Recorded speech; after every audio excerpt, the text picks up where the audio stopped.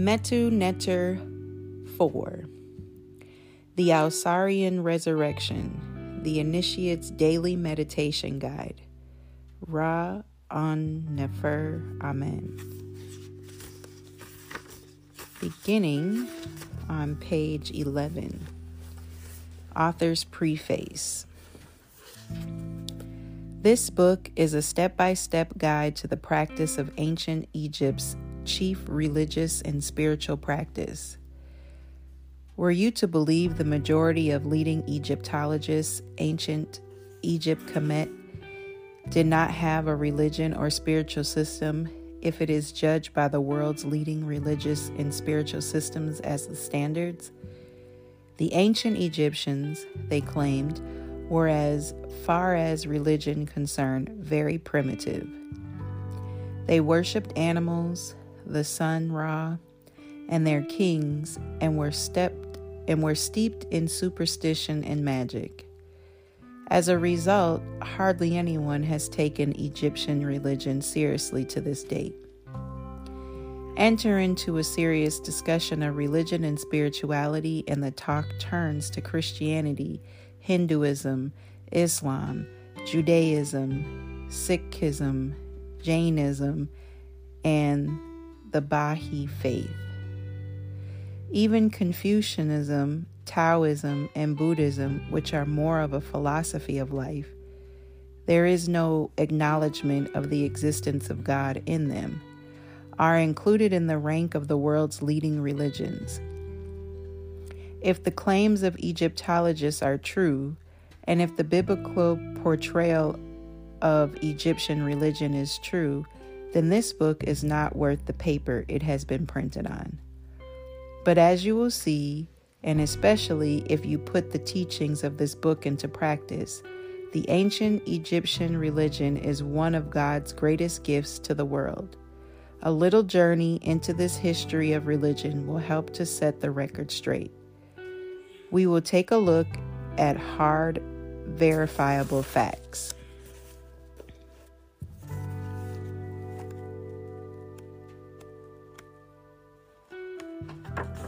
How to use this book. Metu Neter Volume 4 is an initiation study and workbook. 1. Read through the entire book to get a full picture of the initiation goal, milestones, and procedures. 2.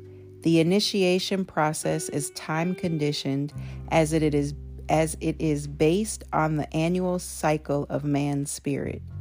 It starts on February 21st and culminates in the winter solstice, December 20th to the 24th.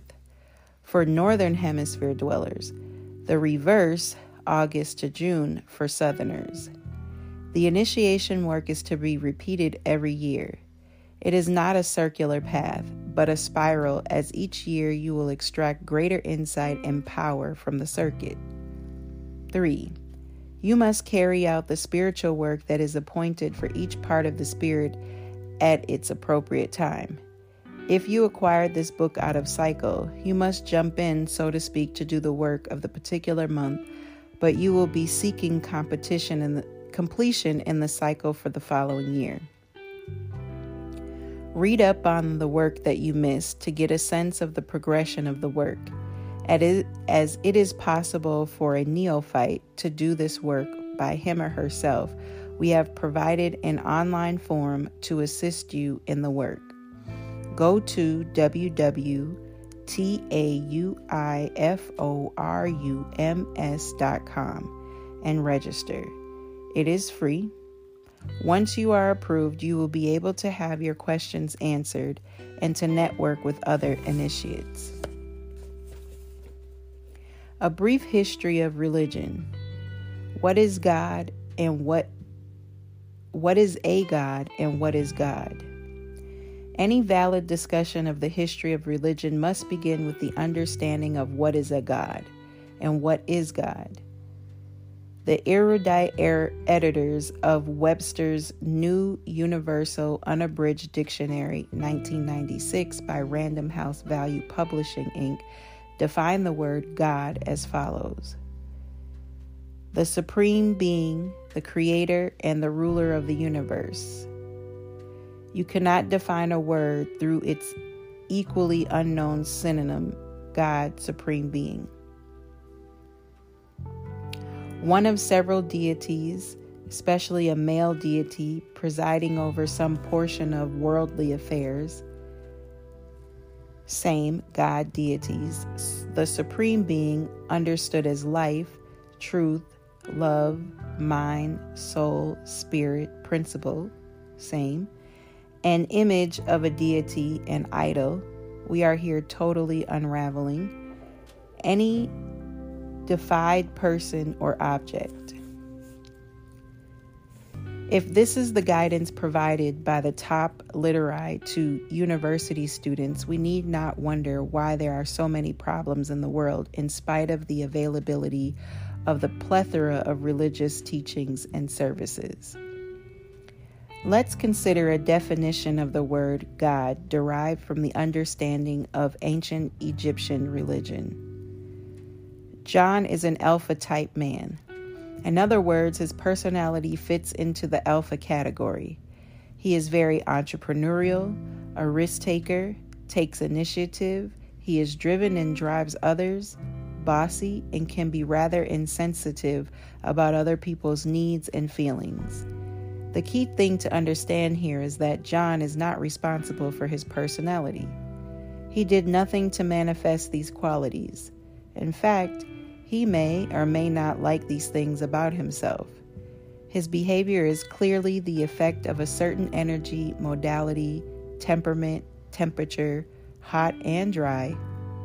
The heat expresses itself in his energetic overbearing nature, and the dryness is a metaphor for his low level of sympathy, empathy, and so on.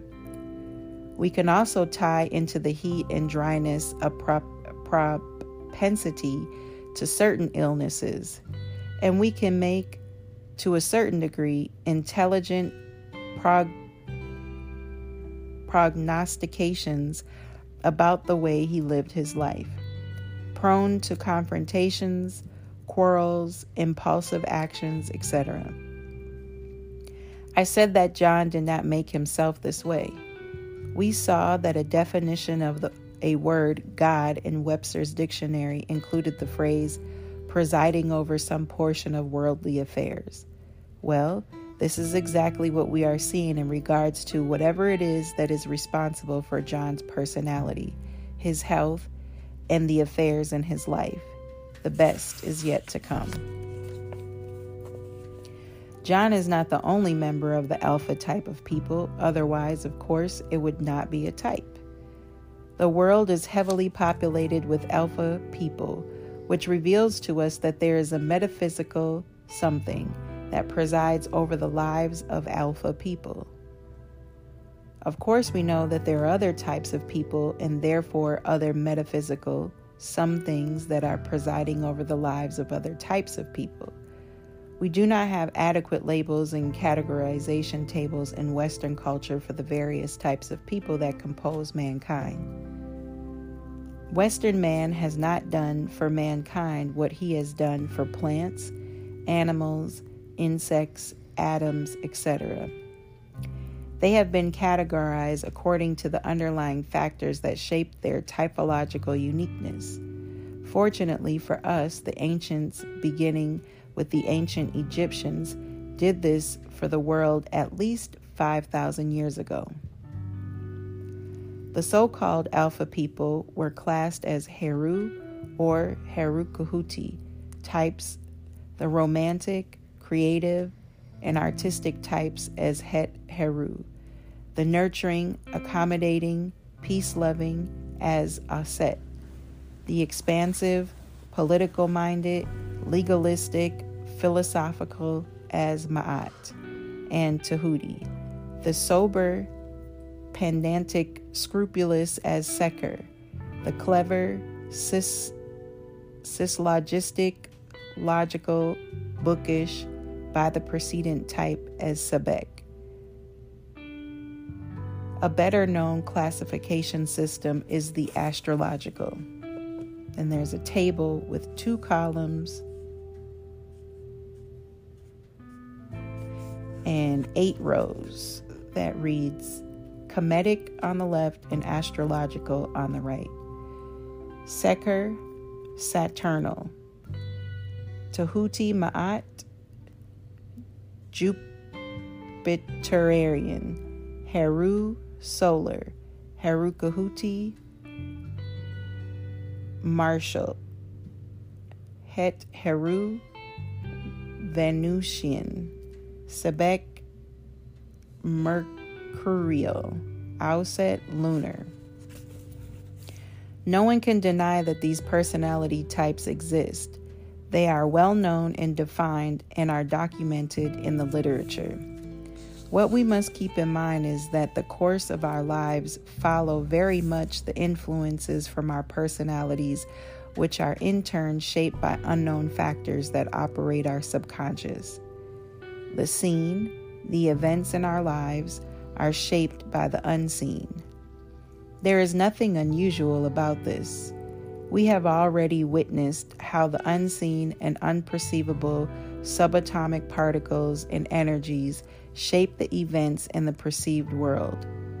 To the unseen or metaphysical or subconscious factors that shape man's life through his personalities, the ancient Egyptians gave the name Neteru. We know that the Neteru of Egypt that represent man's personalities, the Pg.18 Neteru, are the same as the archangels of the Kabbalistic tree of life. Het Heru is Hana El. Heru is Micah El, and so on. Whether the Kabbalists understood that these are the shapers of man's personalities is up to them to say so. If I am an Alpha or Heru or Micah El type person, meaning that the worldly affairs in my life are being shaped by a solar something operating in my subconscious, it behooves me to find out everything that I can about it. This was the essence of religion in Kemet, the cultivation of the Neteru that shaped man's life in order to ensure their positive expressions and to optimize the manifestation of their talents. This is true psychology, true philosophy, and true religion. Once again, it is understood that the Neteru deities are aspects of God's Spirit, transformations of Ra, the Holy Spirit, as they are called in Kemet. Many of the so-called deities or God, a certain class of metaphysical entities that shape the worldly affairs of people's lives, are the archangels of Christianity and Judaism. The Pg.18 Neteru of Kemet, the Orishas of the Yoruba, and so on. What about other so-called deities? Are not worldly affairs, i.e., external, invisible events shaped by an eternal and unseen shaping forces? Some people seek to manipulate them through devices, while others use the mind and other natural means. What is the difference at the end of the day? Monotheism and polytheism. Is polytheism dead? Is monotheism established in the world? How can you know if you don't even have an intelligent definition of God and gods? It should be clear to us by now that our lives are shaped by metaphysical factors. Call them, as psychologists do, unknown some things, or the subconscious mind, or call them Neteru or archangels or angels or orishas. What is a name but the understanding behind it? Shout all the praises that you want to heaven that you are worshiping the one God, the supreme being in your life is predominantly the expression of your natal personality. The material or martial or Venetian or what have you, then that is the God you are worshiping. You are an athlete. Then the God that is providing you with the means, the talent, and the genius of your livelihood is Herukahuti, or Ogun, or Samael, or Mars. And what do we make of all the sacrifices that you make of your health, friends, and relationships, and even if going to church for the sake of fulfilling this great martial gift from God? You must learn to see that people make huge sacrifices to their gods, the shapers of their personality and providers of their talents, in order to succeed in life. And what do we make of the manifestation of the negative side of your personality, the deity? The world has been duped into believing in a false definition of God and the gods. And as a result, the monotheists are monotheists, but not to one God, but to the gods that shape their personalities and the worldly affairs of their lives. And worse, they have not been taught how to cultivate the positive side of their personas. One of the great quests of scientists today is to find the one law that unites all of the laws of nature. It is the quest for the gestalt of the universe. Thousands of years ago, it became clear to the Kamau, ancient Egyptians, that there were different factors shaping from the unseen religions of the world, people's personalities and their lives. They also note that all of the shaping factors exist in all people, with one exercising a dominant role in the life of the majority of people. This is the natal personality. They also noted that the various shaping factors of personalities and events in people's lives were underlined by the four modalities of energy, and that through these their relationship to each other and to the whole, and their interaction with the world, could be understood. It is thus the shapers of personalities, the Neteru, were hierarchically and relationally assembled into the Paut Neteru, the Kemetic tree of life. In other words, they were unified. They also discovered through revelation from God that at the end of man's evolutionary growth, there comes into being a personality that is shaped by the factors that unite all of the others to enable them to work together as one. This personality is Ausar, and is the expression of the aspect of man's being, his self, through which the unity of man with God and all other men is achieved. In other words, as long as you live your life and is the expression of the solar or the lunar or alpha personality, you are not experiencing the personality expression that will give you the experience of oneness with God, the Supreme Being. You will be living the likeness and image of Venus or Mars, etc., and not of God, whose likeness and image is the archetype of your identity. This is the true monotheism.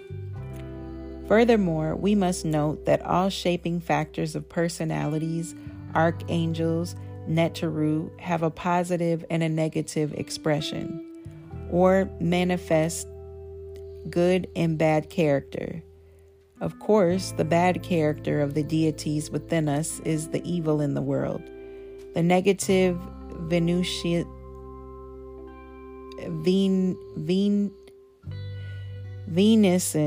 throws his or her weight around, and so on. How do we get rid of the bad character? That is one of the chief functions of the unifying personality, Ausar. It is the God that teaches civilization to man and brings true prosperity through spirituality, as we are told in the literature. It is the Savior. It is the source of the ability to love universally and unconditionally. None of the other personalities, which are where most people live out of, can do this. This is why all the talk in the world and the chanting of peace carols cannot bring peace and love into the world. They are expressions of the personality that has the role of unifying all in the world. You cannot think peace and love or try to live it as a Martian or Venusian or Jupiterian. You have to be the unifying person, the Ausar. This is the one. Living it is the true monotheism. And here ends the reading on page 18.